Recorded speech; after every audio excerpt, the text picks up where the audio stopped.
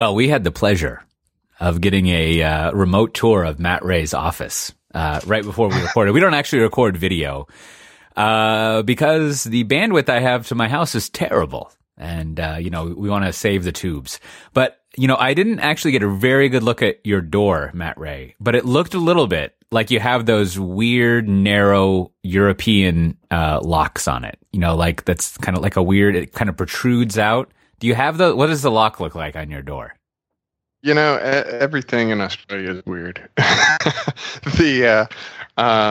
It's just a regular door. It's just a doorknob. You're upsetting the natives. Yeah. But yeah, the fixtures are usually a mix of European and English things. My wife's been pointing out all the little strange differences between America and Australia, and there's a lot of just little details that you're like, where did this come from? Every power plug has an on-off switch. Whoa. Yeah, exactly. I could use some of that. And they've got these 3-prong power jacks that China uses, but Japan and the U.S. and England don't. So that's strange. So wait, they don't have American power jacks? Nope. And it's 240 volt instead of 120, or 120 instead of 240. I don't know.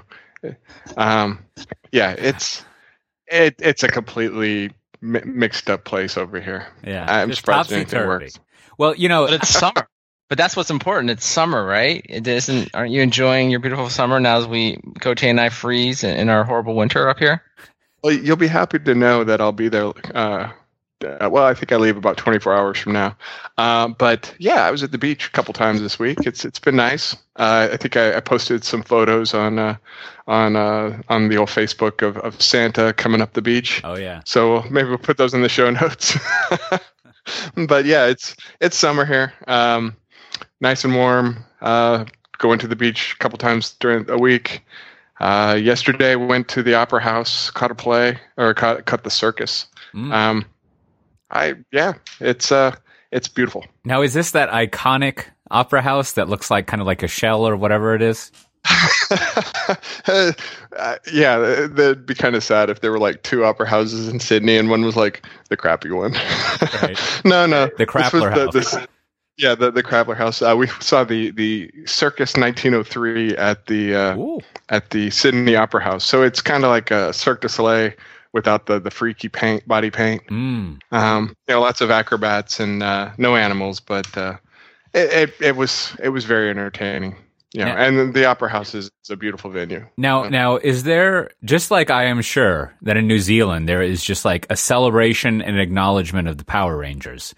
Do they, when you're there in the Sydney Bay, do they like acknowledge Nemo very much? Because doesn't that happen in Nemo?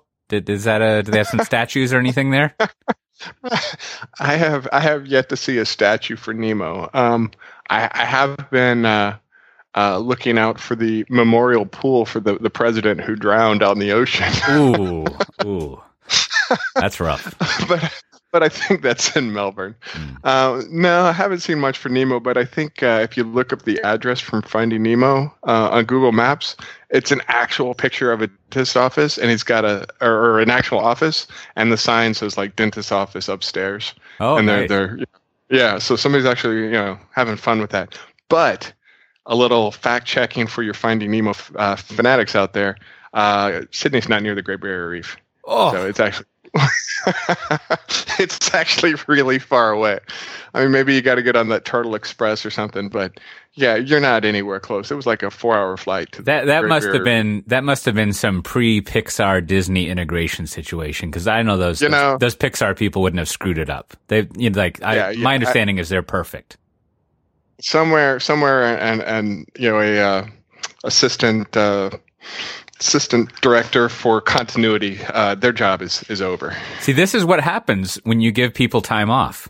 Is you get screw ups like that in there. They should have just been working through it. They're as Elon, is it Elon or Elon? I get it mixed up. As Elon Musk likes to say, there's plenty of time to spend time with family when we're bankrupt.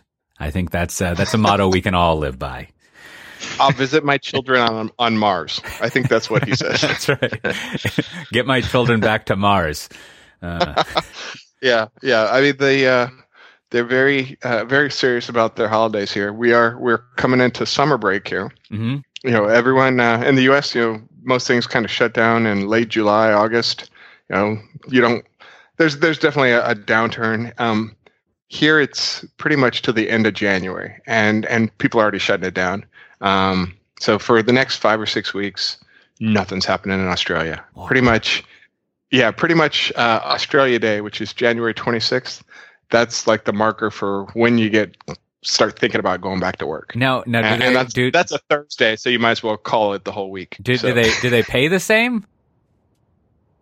Well, I guess. I mean, I'm still technically a U.S. employee. So, you know, I think they pay the same. I mean, the Australian tax rate is a little bit higher than the U.S. Probably a lot higher. But you know, the salaries are good here. And, you know, businesses are all doing fairly well. But it's just, and that's not for all of, you know, APAC, you know, all for Asia Pacific, Japan. You know, it's because New Zealand, those folks are getting back to work in January. You know, I've got some requests for meetings and calls, but then they're like, oh wait, you're in Australia. We'll talk to you guys in February. That's nice.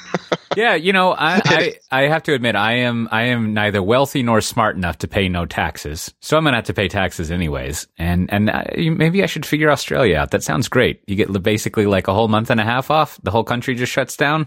That sounds like you still have.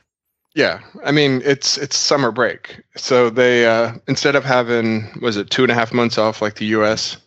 For summer for kids in school for summer, the rest of us working stiffs got to work.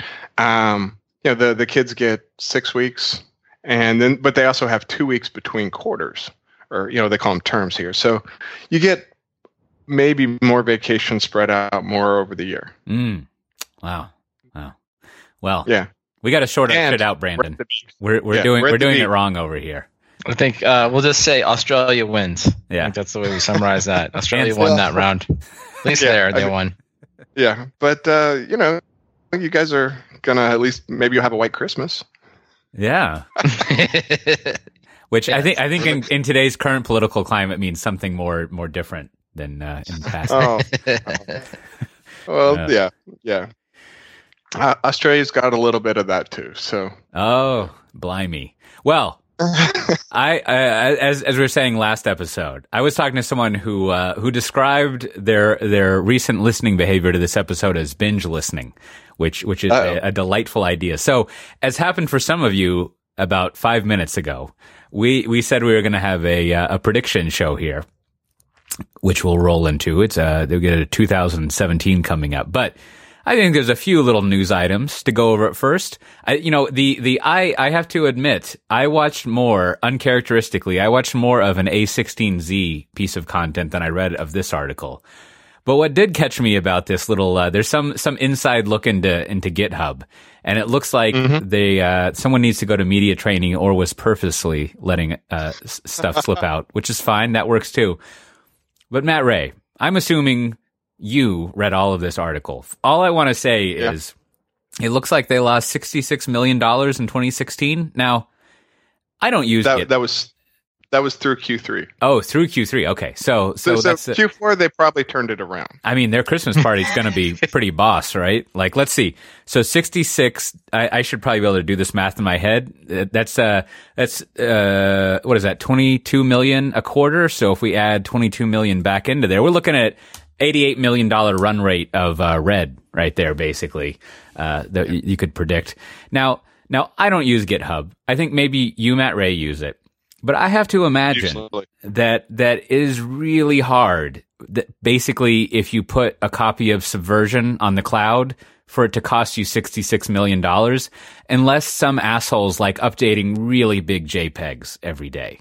Like, I don't know what would you spend $66 million on? Well, Cote.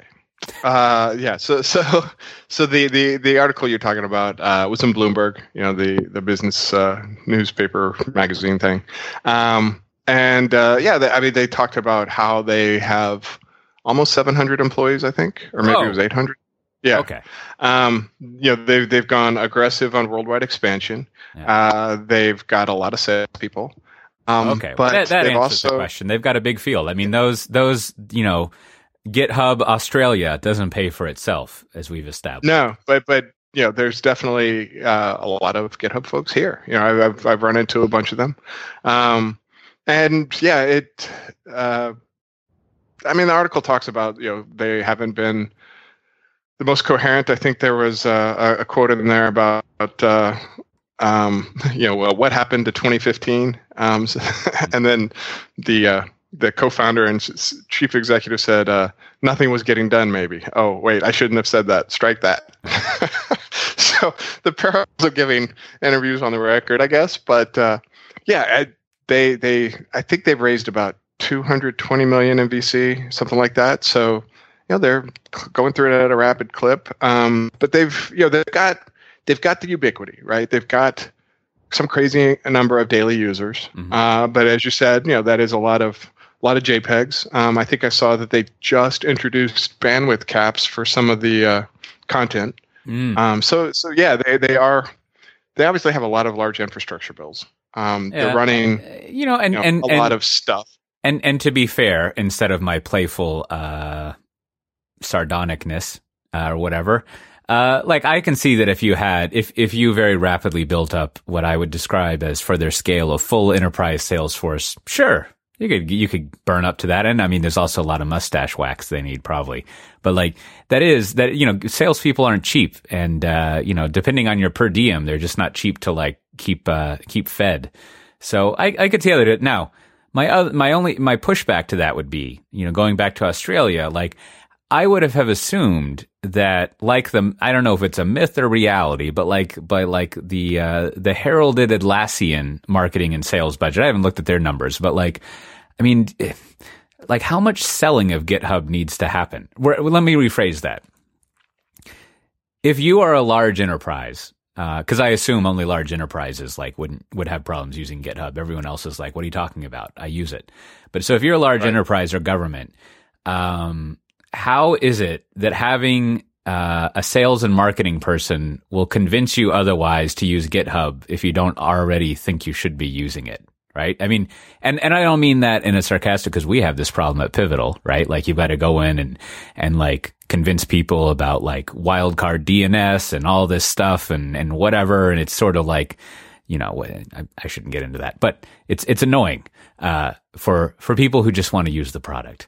But it seems like GitHub is a little sort of a known quantity that worst case scenario, you accidentally store customer data in there, right? Because if you're all DevOps crazy, you would store your production configuration, and then you should also not have your secrets in there, right? But people do it accidentally, as has been shown. And now you have your source code in there, so you might be paranoid about that. But it's just sort of, and then they even have GitHub Enterprise, so it's kind of it seems like if I were some fancy pants VC having been pitched this, in my mind it would be it should cost me kind of nothing to sell and marketing this, right? It sells and marketings itself. And also, they would have gotten funding in 2012. Is that right? I forget how old they are. And at that time, Atlassian was at its height of we have no sales and marketingness. And so that was the core belief, compounded by the sort of open source is going to take over the world, and the self-service of AWS. So it just seems what's going on that you got to blow that much money? Yeah. Well, I think we got to deconstruct it, because it kind of comes back to, the article references that they're making about 70 million recurring revenue from big clients, I assume the large clients, and then they've got, in their self-service business, they said it's around 52 million. So let's call that 140 million, right? So they're making about 140 million a year in recurring revenue. Mm-hmm. So doesn't seem crazy, seems reasonable. And to your point, the core question then is just how big a market is this? So once all the because the developers are paying, right? They're paying, the people we're talking about are the self-service guys are paying, upwards of 52 million. The question is is that going to be 500 million or $1 billion, right? And I think that's my guess is to their investors, they've sold, we're going to be $1 billion revenue in, 5 years. And so if you want to do that and you want to do it in 5 years, then that's going to require a lot of sales and marketing to aggressively get there if the market really is that big. So I think with all these questions, it's not that it isn't like, again, if someone just gave you this business, it's $140 million of recurring revenue, and you said, well, let's maybe just operate it with 200 employees, or maybe 100, could you do it? Could you not do it? But, that's how you become profitable if that's what they want. So I think the question going forward, the core question here is how much are people willing to pay over a long period of time? And is this going to be $1 billion company or $100 million company? Well, that's fair. And you're not gonna double that online presence by marketing and selling your way to it. Everyone knows what GitHub is. GitHub.com, they got it. But it's not like, oh my gosh, I have to host twice as much private content next year, and now they're going to sell 100 million of that. So that's probably slow organic growth. It probably has some absurd number like only 20% annual growth. and so where they have to go make their money is in the enterprise. And the enterprise, that's where Atlassian is. And Atlassian's been selling to the enterprise. They've been undercutting GitHub Enterprise on pricing. I think that's what it said. But Atlassian is already in those markets. They're selling a unified platform, not just like, oh, we host your source, but also, we tied in, they're selling that ALM lifecycle stuff of, oh yeah, we got your wiki, we've got your testing tools, we've got your developer tools, all that stuff ties together into a bigger story. And oh, by the way, you're already giving us this much money. Well, how about you just throw a little bit more and we'll give you Bitbucket Enterprise. And now, you don't have to pay those GitHub guys. And, you've been using us for those years. So that's where the battle is, right? And then you've got the scrappy GitLab guys who are like, oh yeah, we have, if all you want is this, we'll undercut, GitHub Enterprise and, without the budget. And it's interesting. It looks like the Atlassian revenue was about 450 million last year. So it kind of gives you an idea of, really they're about double, maybe triple the size of at least what we know of GitHub, right? So that would say that people are probably more willing and more used to paying for the kind of the life cycle, product backlog, that whole set of tools rather than they are just for the source control side of it. At least that's what, we're looking at right now. But I do think, but to Coach A's point, one thing, I've been into so many of these meetings, kind of these like triangles of death. I like to think about it as, I think you made the classic, in a good way. I very much agree with it, but I get in trouble with it. Like the marketing argument in these meetings is always like, listen, people know who we are, right? People know about this tool. It isn't, because usually it starts, if you're in the meeting, it usually starts with like, well, nobody knows about what we have. We only had more awareness than people would be willing to buy, right? And that's usually somewhere in the marketing department is like, no, people know. They've just decided they didn't want to buy it, right? And then that goes back into the product side, and the engineering side is like, well, we've built the right features. We don't need this, life cycle agile tracking stuff. That's a waste of time. That's not our market, right? And the sales guys and so they're kind of saying like, well, we've got the right features. And the marketing people are saying, well, people know. And then everyone's looking at sales, and sales is like, hey, I don't have enough leads of people that want to buy, right? And they kind of point back and say to the product guys, this thing doesn't have the right products. It doesn't have the right features. And they would quote Atlassian, and they'd be like, well, Atlassian has got all this stuff. And then they'd turn right around and yell at the marketing person, and we're not at the right conferences, and we don't have the right blogs, and we need some more data sheets. We got some more data sheets, we'd be winning. So, it's just like, that's the way the fight usually goes. And I'm sure this is going on at GitHub, and that's why they've hired 700 people to fight to the death over that. Yeah. Yeah. Well, those are all good explanations. And I mean, they still have like the one product only, right, Matt Ray? Like, well, they have. I mean, they have online. They have a hosted Git thing with the social component that's either behind the firewall or on the public cloud, right? I mean, or they have other. Okay. So that's it. Which is fine. So maybe like everyone else, they're developing new products. What would go really nice with that would be like a continuous integration delivery pipeline. Could be. So, but anyway, yeah. Who knows? Who knows? That is a triangle of death. I like that. But so I don't have the details of this, but I happen to have pulled up the Gartner Enterprise Software Forecast for the Q2 of 2016. And now the top level category that they would fit in, ALM, I think is the application development category. But that would also include tools you pay for, programming languages, notably mainframe ones that you still have to pay a lot for, all sorts of other stuff. I wish I had the breakout, but I don't. And it looks like their estimate was that in 2016, that market was almost $10 billion, $9.9 billion. And in 2020, it's going to be $11.3 billion. Now that's a CAGR of 3.5% growth each year. It goes to show you, like, man, just a few percentage points of growth each year is awesome. Munger would tell you that.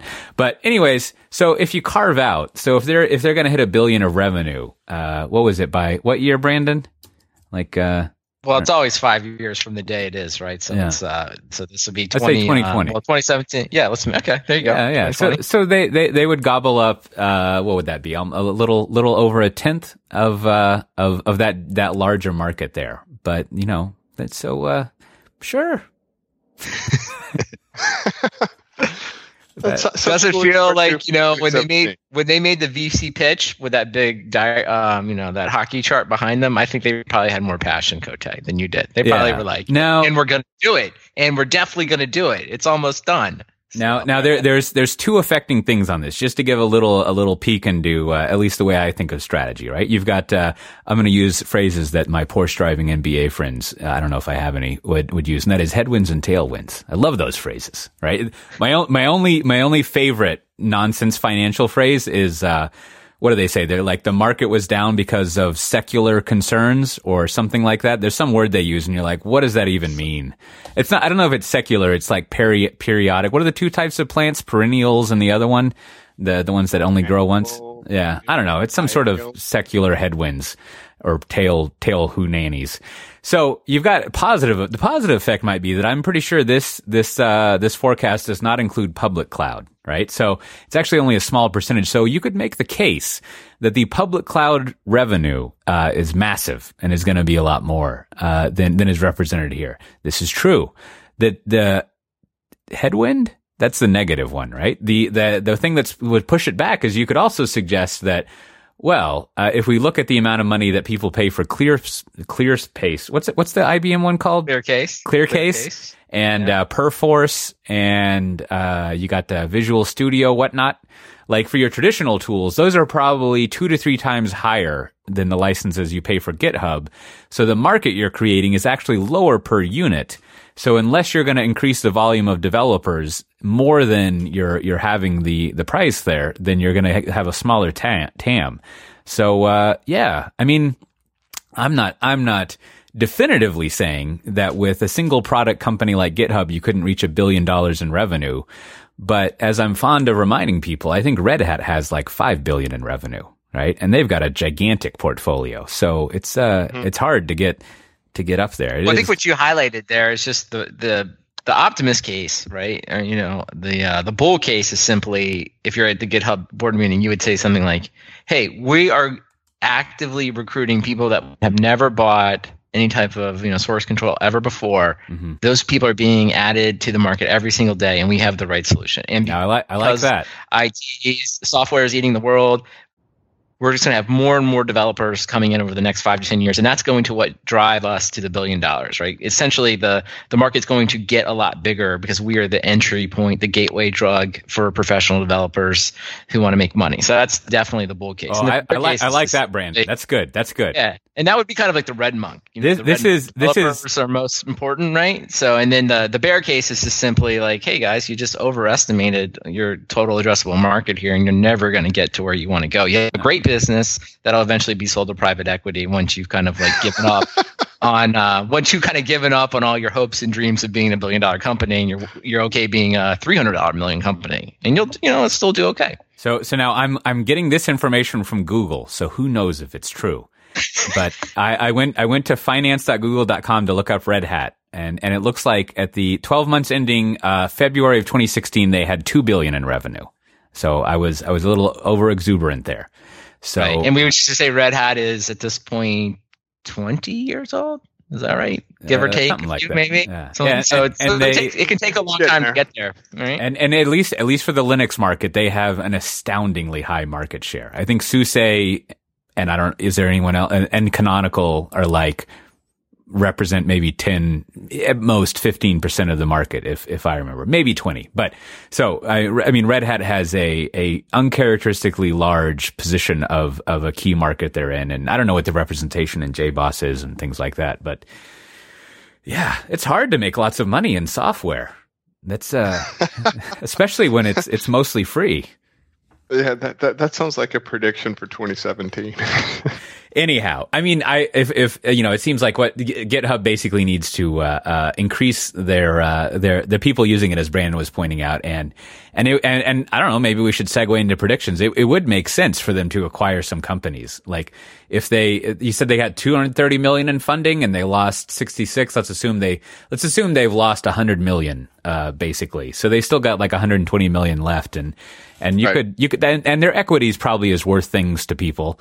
And so you could do some sort of like munging there. And, you have someone like a CloudBees. What are they doing? Right? Like they're hanging out. You could get yourself a continuous integration thing. You got like Travis CI, and I don't even know who's in that space anymore, but there's a lot of interesting assets that you could, I think I always hesitate to use the word synergies, but there would be a lot more synergies with GitHub than you would normally expect. And in this instance, meaning a synergy would be if I acquire this company, how is it that company's assets, that company's business will make more money than by being owned by me than if they were independent? And yeah, it's a little selling like the National Enquirer on the grocery store checkout line, but like you could basically be like, you want some batteries with that? Right? Like you could kind of like sell some additional stuff.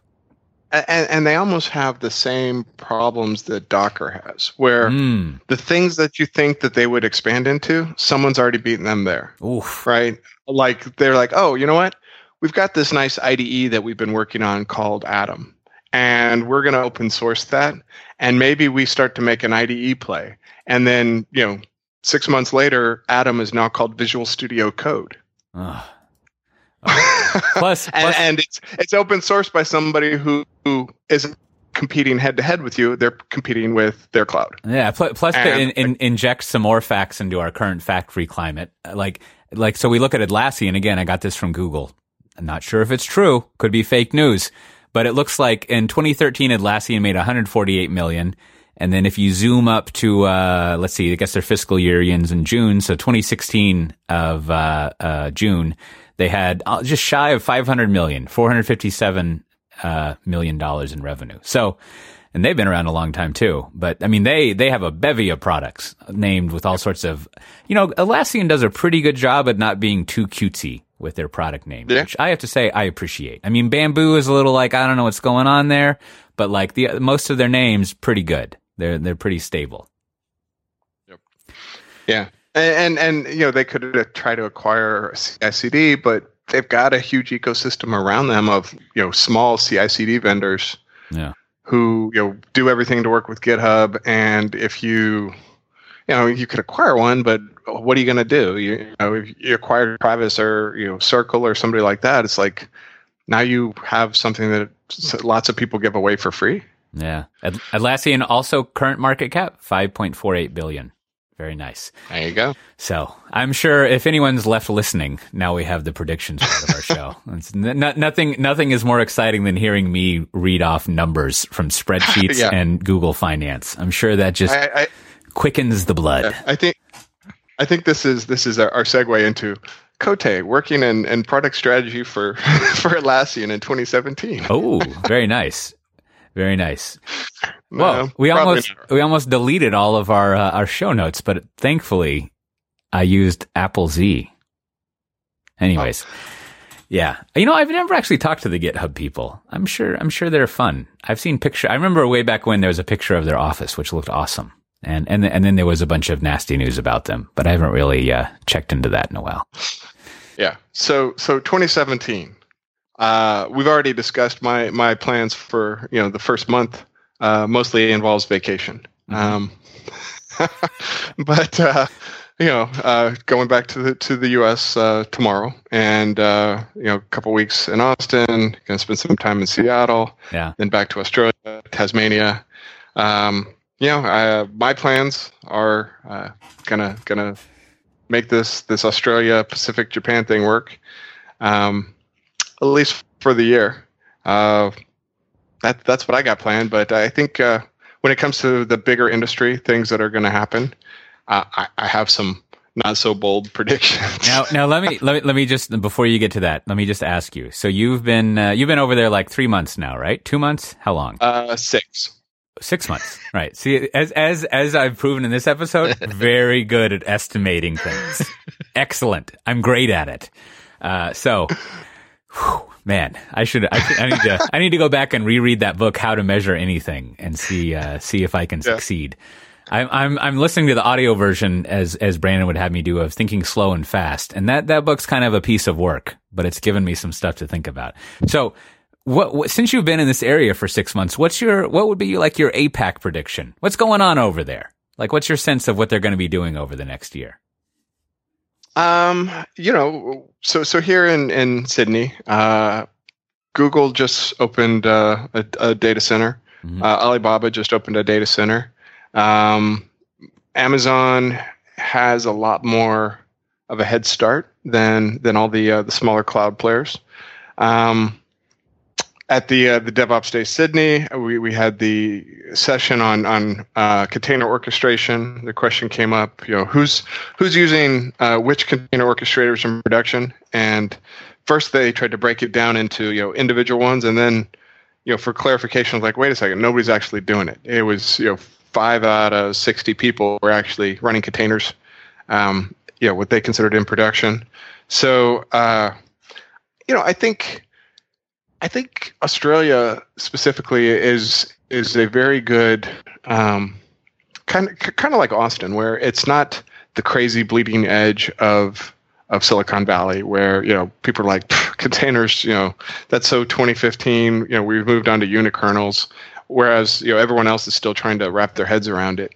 So I think Australia will continue to mainstream a lot of the more esoteric things. There's still a lot of migration to cloud.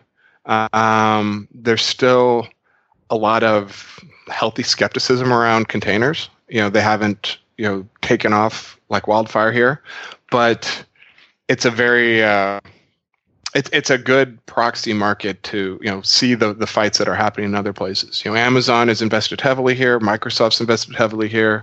Lots of people moving into the market. GitHub's here. I think it's just a good place to see the enterprise market adopt technology outside of Silicon Valley. That's kind of my take. And but there's a tremendous amount of confusion. People still not sure what to do, what's gonna how things are gonna shake out, and meanwhile. Traditional enterprise vendors will cash their checks and get their renewals until they get disrupted. So now that sounds good, but I didn't ask about the North American market, Matt Ray. Zing! Oh, yeah. Whoa, that joke just writes itself right there. Hey, yep. Thank you. Hey now. Yeah. Australia's not that different, is what I'm saying. Yeah. No, but since we've spent so much time this past year talking about containers, like I think we talked about this a little bit last time, but I guess I would just say maybe this is not a bold prediction, simply that Kubernetes seems to be, in 2017, it will assert its dominance in the container management platform going forward. That would be, I think, if you're not based on Kubernetes, then you're facing an uphill climb.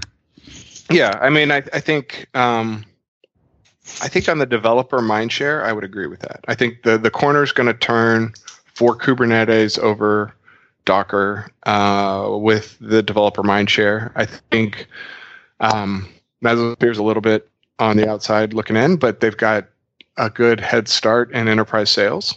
And I think enterprise sales are where, obviously that's where the money is. And so Red Hat throwing in their stock with Kubernetes, with basing OpenShift off it. I think that's pretty big. but I still think we're more than a year away from it really getting that mainstream. Right now it's one of those things that gets sprinkled into deals. Like, oh yeah, we sold those guys some container stuff, and I bet the adoption is. I bet sales outpaces adoption. Well, what else? What are your other predictions? Go. Well, such is the nature of a prediction show. You've got to Oh, okay, yeah. I think Amazon continues to maintain their dominance. It's not exactly, that's not exactly going out on a limb, but I think some of their recent moves, not just like, oh, they're outpacing everyone on the product side, but they're doing things to defend their turf. They're learning to play better with partners. Well, except for managed service providers. They're making more outreach to partners. They are making more outreach to open source. I think that they're starting to try to protect their turf rather than it being just as much of a land rush. They're like, hey, we've claimed this 75-80% market share. Let's make sure nobody, let's throw up some moats. Let's dial up the lock-in factor. And the way we do that is we're friendlier to integrators, and we push hard on the serverless story. The Lambda store. Anything you can do to tie into our data center without being able to get out. We push the data gravity with the snowball. We drive the semi up to your data center. We get you out of that data center. We get you onto Amazon. We throw up a lot of fences to make it less attractive to leave. It's not that we have this great lock-in. It's like, hey, Amazon's actually not as bad as people said they were. Subtle distinction, but I think they're learning to do nicer with others. I like the managed service angle we talked about last time. It seems like a good way to just suck up everything.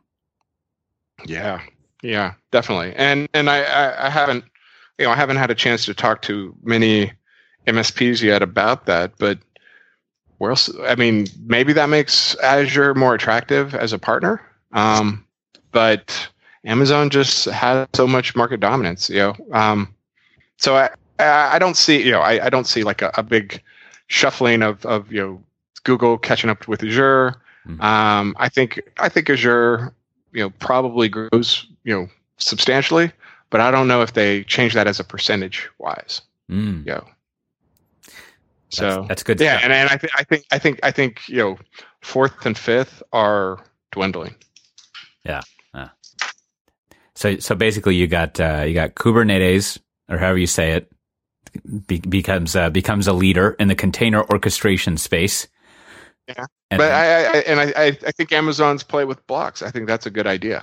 And then you have continual just grabbing by Amazon that just takes. Oh yeah. I mean, and they are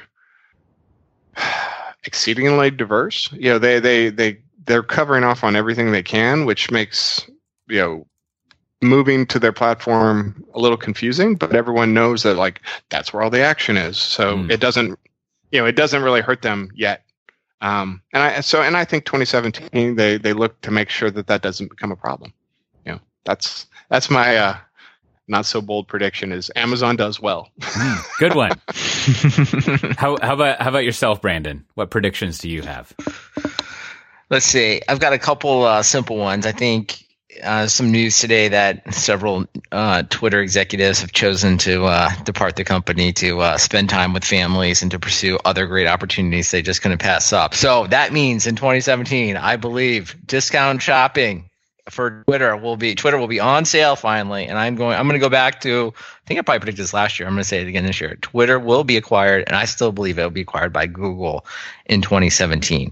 And the price is rapidly coming down, and I think what is it they say? Don't catch a falling knife. I think eventually Twitter is no longer a falling knife. It's a good value, especially for Google, who has never really had success in kind of social media sites. So I believe they're going to do it. This is the year. So I'm not saying buy Twitter stock. I'm saying it's going to go down. And remember that. I'm not saying don't you average investor do anything. Just everyone else wait till Google buys it. So that was one, and then the other one I really kind of just cheated, and I just go to Andreessen Horowitz and I just watch their videos. That's what I like to do, and they have some good ones. They have the growth on the edge. So this isn't so much a prediction for next year, but he's provocatively titled his talk like the end of cloud computing and the return to the edge. And it's 30 minutes. It's worth watching. It's really well done presentation, and I think his point he was just making is that we're always in a cycle of kind of distributed computing versus edge computing, right? And obviously you start with the mainframe, everything was centralized, right? Kind of the cloud computing model, and then we went to PCs, and there's a million different life cycles in there. And I think the point he made around the coming onslaught of IoT, which I hate, but I think the most tangible thing that he said that I think brought it home for me were, just imagine sensors and everything. And he had a good little stat. I think he said your average car, when it drives a mile, it collects about 10 gigs worth of data, which, and his point was, that amount of data and analyzing that is going to force kind of a return to edge computing, right? You're not going to suddenly take all this data and ship it off to the cloud and wait for some determination of should you turn right, should you turn left, is that a cat, is that a stop sign, that kind of stuff. And so I thought it was really interesting, because of Matt Ray just kind of outlined, and I agree with, Amazon's going to continue to dominate. And I think, as we've seen before, right, as Ben Thompson, our friend from Stratechery, would say, it's the logical decisions that get you in trouble, right? Amazon's going to dominate the cloud computing model, but it's going to leave an opening for kind of this edge computing kind of stuff. And I think you're going to see a lot of companies try to go after that, building out different types of edge computers, different ways to analyze this data. And of course, it has all the appropriate buzzwords like machine learning and all that kind of stuff going on with it as well. So I think you're going to see a big set of investments in edge computing and machine learning at the edge in the coming year. He even has one of my favorites, Colonel Boyd's OODA loop, which is sort of yeah. I think Colonel Boyd's OODA loop is like the truffle oil of IT strategy stuff, which is to say, it's found anywhere where you just want an instant fancying up of something, which is nice. You're just you want to make these fries better, truffle oil. You want that quiche to be better, truffle oil. You can just put truffle oil in anything and then raise the price a little bit. But come up slide deck, OODA loop, bam.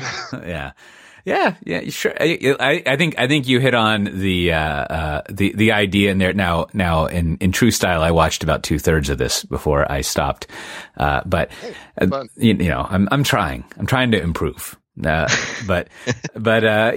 think the point you hit was a good insight of his, that if you're doing real time decisioneering, then the networks aren't fast enough or reliable enough. So you got to do it down there, which makes sense. I like that. Well, and Amazon released the Greengrass stuff and the Snowballs doing IoT. They know. Yeah. What's the Greengrass stuff other than something that's greener? It's in-field IoT data processing. So letting what Brandon was just talking about, processing all that data with Lambda functions in your data center out on the internet before bringing it into your data lake or wherever you store your stuff. Is that some hardware or software that they sell, or how does that? How's that software? Okay. Yeah, it's software and APIs, and I guess the hardware aspect is the Snowballs if you want those in your data centers. Makes sense. What else do you got, Brandon? I think that's it. I think those are. I'm all. I'm out of predictions in 2017. What about you, Cote? What are you? You've always got some good 2017 predictions, I'm sure. Yeah, I hate predictions. I think. Yeah, you seem to have removed our 2016 prediction. I went back to try to find it. I couldn't. I looked at the last podcast we did in 2015 and the first one we did in what's the year after that? 2016, and I couldn't find it. Maybe it's somewhere else. But yeah, maybe there is one. We'll have to find out. But I was just talking with an analyst friend of mine today saying, like, I'm glad I don't have to write prediction pieces anymore. Yeah.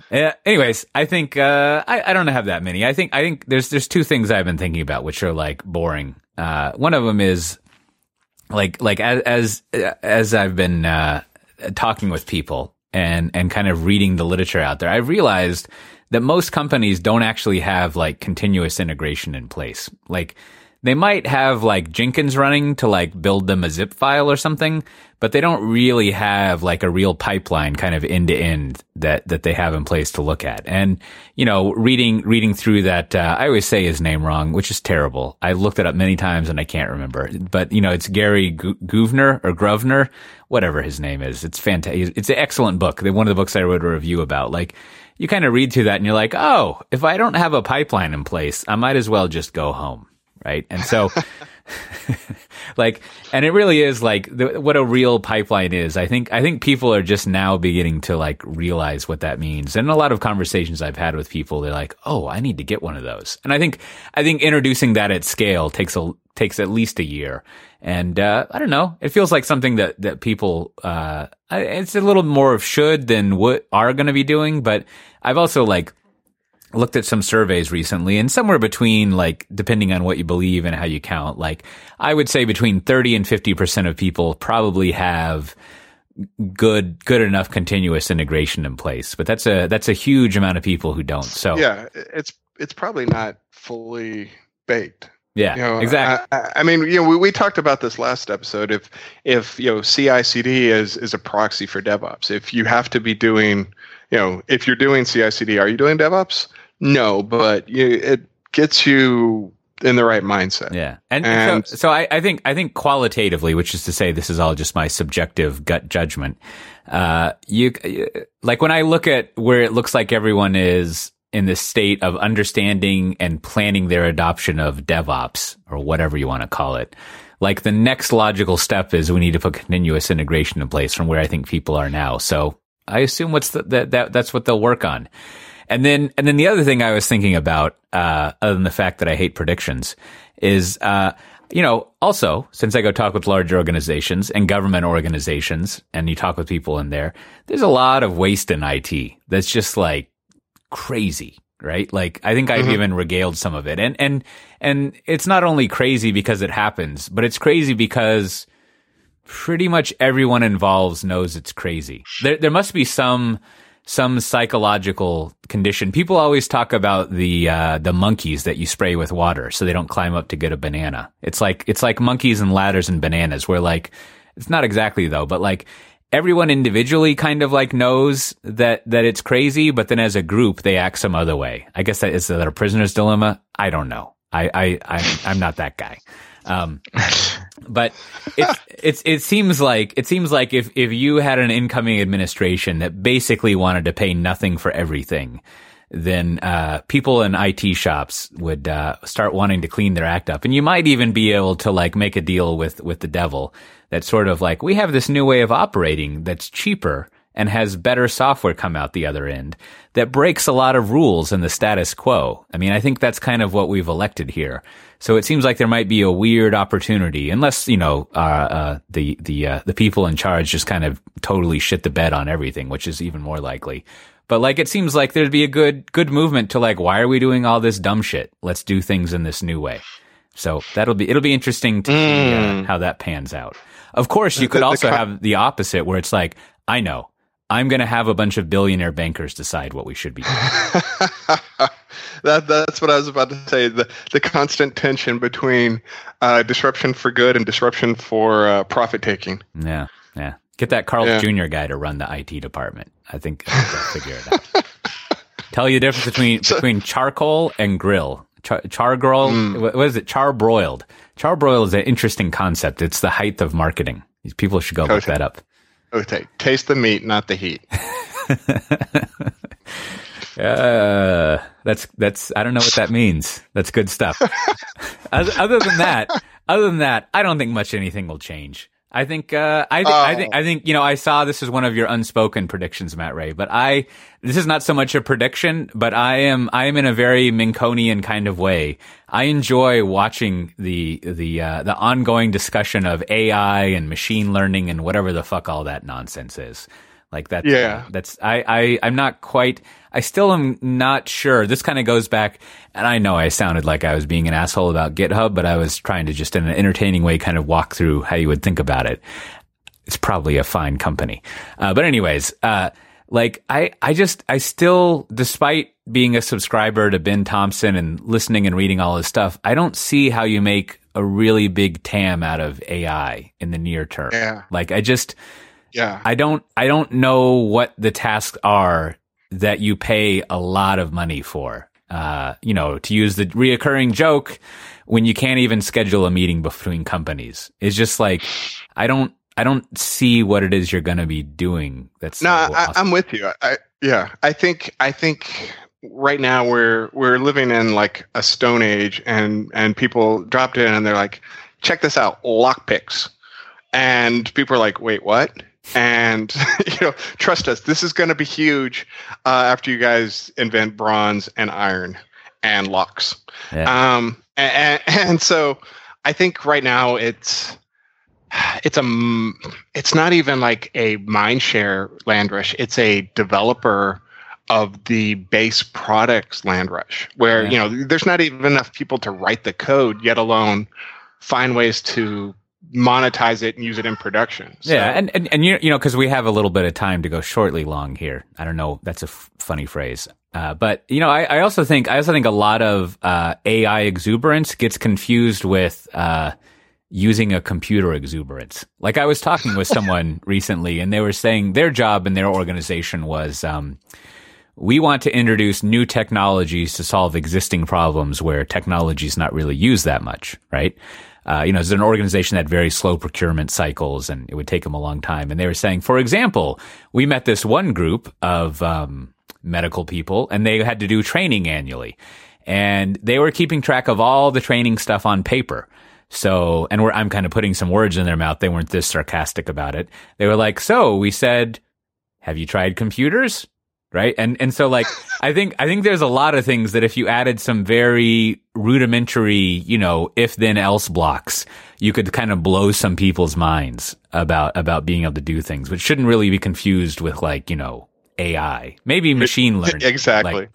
Analogously, right? Like I think clearly over the past, what is this, let's say 10 years, like advertising has been massively changed. The way that a huge, I don't know what the numbers are, but huge billions and billions of dollars in advertising is like, was affected and created and driven and destroyed and whatever by like machine learning. So like that's something, but it's kind of to my point of like, because previously they did not use computers, right? Like there was just just like, Don Draper was like, I don't fucking know, put it in a magazine. Right? Like, it's just like, whereas instead, if you have some little modicum of intelligence, then of course you're going to get huge results.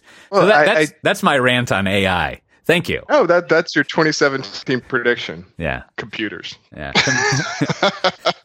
Well, I think inside your rant, there's like a really good observation just about the marketing of AI or marketing of machine learning itself is Google. And you say Facebook, right, have basically been using machine learning, right, to figure out what ads to target for the last, I guess, Google, 10, 15 years, and Facebook 5-6 years, right? And they've made an enormous amount of money, but no one ever said, never called that machine learning, right? But that's all Google is doing, right? Collecting lots of data about you, seeing on which ads are most effective, and then showing you those most relevant ads, and they've done a great job, and it helps us all, and we all make tons of money. So it's interesting that now suddenly everyone, it just needs a word. Now that it has machine learning behind it, there's just a lot more marketing of the same concept that's really been around for a long time, but more recently people have been making tons of money with it. So yeah. Sometimes just good timing to market good concepts, right? Nothing's really changed.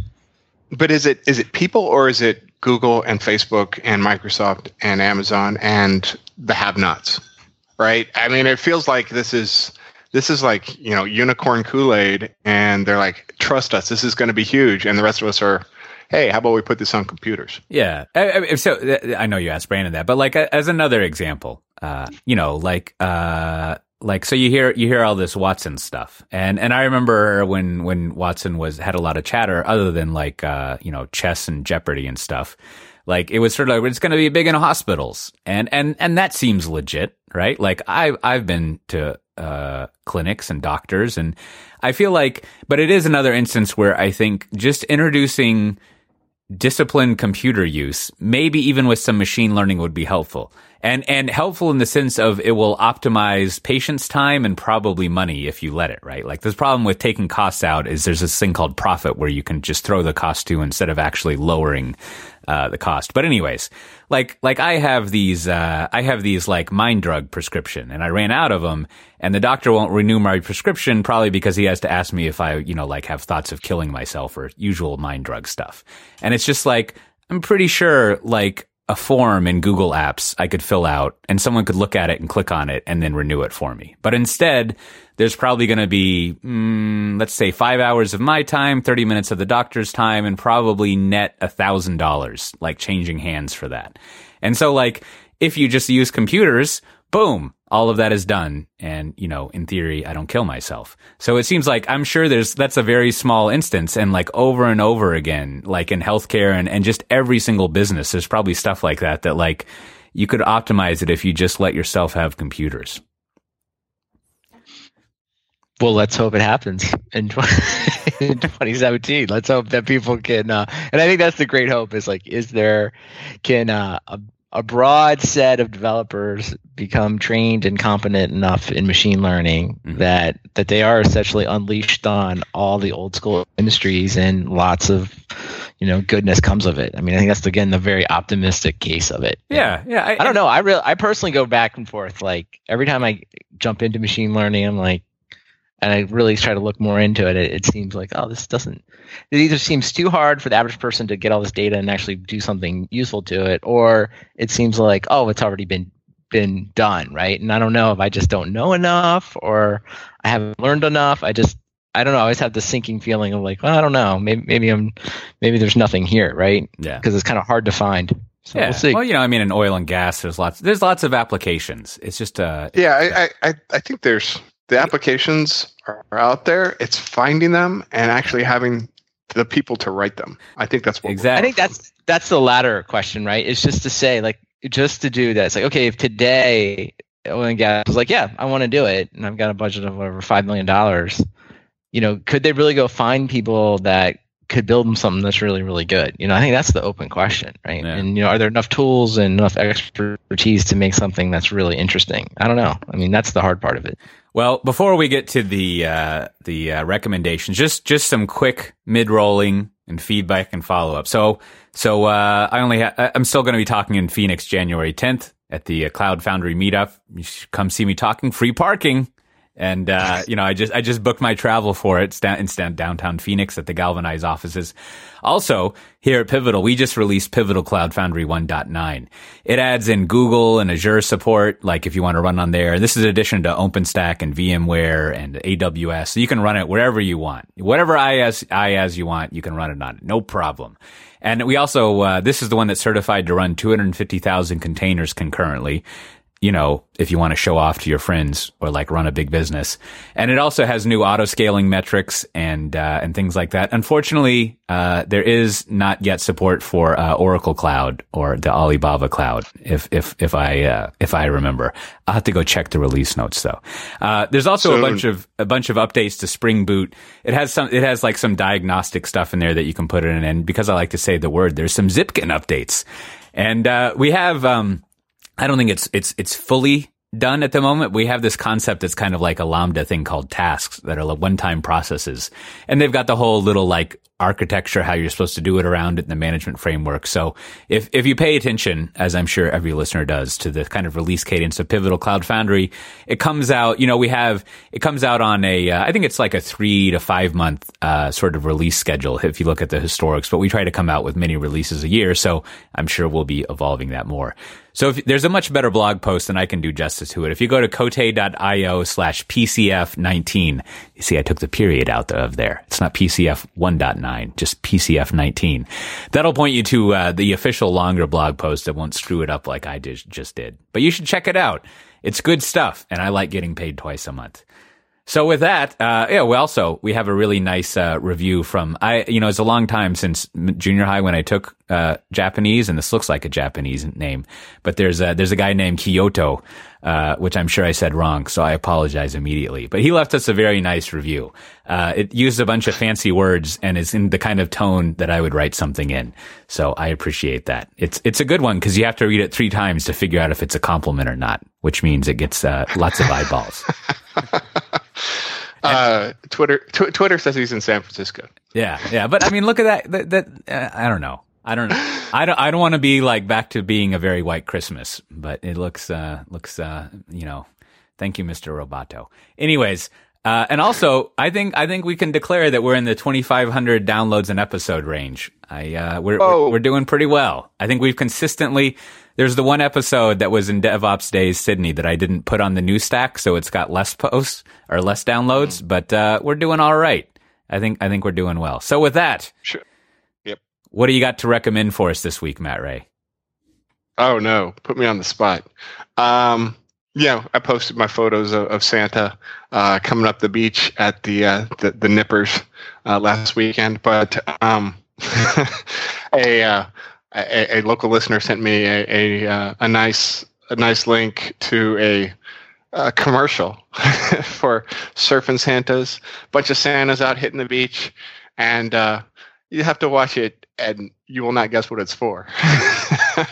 But it's definitely entertaining. I like this picture you have in here because Santa's got he's got what I imagine is like the realistic lower stress version of like a Secret Service detail, where he's just kind of it's an action shot. He's walking through the beach. Maybe he's got like his chief of staff standing there in the front, and the 2 identically dressed Secret Service people are in the back, and they're so low stress because they're just letting this kid stand over there, kind of hang out. But they're just, it's just everything's cool over here. It's Australia. We can relax. Yeah. It's definitely a lot of fun over here. That's I think I'll just leave it at that. That's my picks. How about yourself, Brandon? Well, it's the end of one year and beginning of another one, so that's always a good time when you're seeing family and friends to do some home IT cleanup, is what I like to call it. So when you're out visiting your loved ones, your non-IT professionals in your life, a couple things you can always remind them of. Like one, backups. Simple things here. If you have an Apple, use the Time Machine. I think Time Machine with multiple disks. Even that feature's been around for a while, but just plug into USB disks. That way, they actually have a couple local backups. I've been using CrashPlan. Again, very simple program. Almost anyone I think can install and use. That way, all your stuff is in the cloud, which is also very nice. And then, when you're given old decrepit computers from loved ones who are just don't know what to do with them, they want to get them recycled. I ran across this I don't know how to say it exactly, but I think it's Direct Boot and Nuke. So DBAN, which is just a good CD. You just basically put it in the drive, boot to the CD, and then it has a bunch of sophisticated options to just nuke everything on the hard drive. That way you can get all your private data off there, nice. Blow away your Windows stuff, Mac stuff, whatever, and then you can safely recycle the computer knowing that you don't have lots of sensitive data on there, and that's free. So DBAN, I think there's a bunch of them out there. That one I seem to like the most. So I always find you're going to get at the Christmas parties if people know you work in IT and maybe they're older and they've got some questions, they need some help, they need a printer set up. You can always go in there. And if you're really feeling generous, you can tell them to put on two-factor authentication, and they'll be totally confused. They won't know what you're talking about. As soon as you start explaining it, that's when you just go for the eggnog or the bar. Right? You just sorry. You say sorry that you said that, and you say just do the backup. Just do the backup. Yeah. So those are my recommendations for 2017. Backups and 2FA. Yeah. Yeah, I wish, but 2FA. Backup is here. Backup. All right. is definitely peak of productivity. 2FA, I think well into the trough of disillusionment. So, but good luck. Try if you can. Yeah, that's good advice, especially the automatic rollback plan that you went over there. That's some ITEL level 3 planning. Well, my recommendation this year, so it is if you're looking for a last minute gift to ask for or give, you should get this Stratechery newsletter. It's like $100 a year. And I forget all the specifics, but there's some stuff that Ben Thompson writes that you can read. Now, he can be a little tedious, and I don't know what the word is, but it's that situation. There must be another name for this where, like, if you yourself are an expert at something that someone else is writing about, it can be a little eye-rolly. So whenever he gets into the infrastructure area, it can become annoying. But what's really nice about getting the additional access to him is you get to read all of his content. And I think what's valuable, I mean, I think I would say on the whole, he's like the best IT analyst out there at the moment. And the reason that is it's not always because of his content. There's some other people who have better content, but the breadth that he has and his ability to kind of show his work, to walk you through how he came to conclusions so you can learn to it, I think is helpful. And in general, unless it's like a series of 6 podcasts about Facebook, his podcast is delightful as well. So, as always, this has been Software Defined Talk. You can find the show notes for this episode at softwaredefinedtalk/84.com. You could leave us a comment there and discuss. Right now, we have 2 comments. One of them telling me basically that I'm an asshole, and the other one praising us. And, sorry, Cote. and suggesting some wonderful stuff to look at. So we're batting pretty well. Is that a 500? I don't know sports ball, but I think it's pretty good. Why do they say .500? Like, percentage, people who don't express things in percentages and they use basis points and like, they're just showing off. Like, we all understand percentages. So, anyways, you should go to softwaredefinedtalk.com/84 to see the full show notes. Now, this is going to be an express publish, so I'm not going to mark everything up in Markdown because certain people, they don't do that in our show notes. And you have to go in and do it for them, but it takes a long time. So I'm just going to post this because I'm trying to get to my family. Unlike obviously the intentions that other people who don't know how to use Markdown have. Sorry, Cote. That was delightful for me. But if you want to help us out, it would be great if you just tell your friends about us and make sure you're subscribed to it. You can always write something in Twitter that's supportive, talk to us in person. And it's also really nice if you go to iTunes and leave a rating or a review. Or if you are listening in Overcast, as most people are, as I like to say, I have no idea what it actually does, but it looks good. You hit that little recommendation star in there if you scroll down past our delightful show notes. Clip art. And with that, we'll see everyone next year.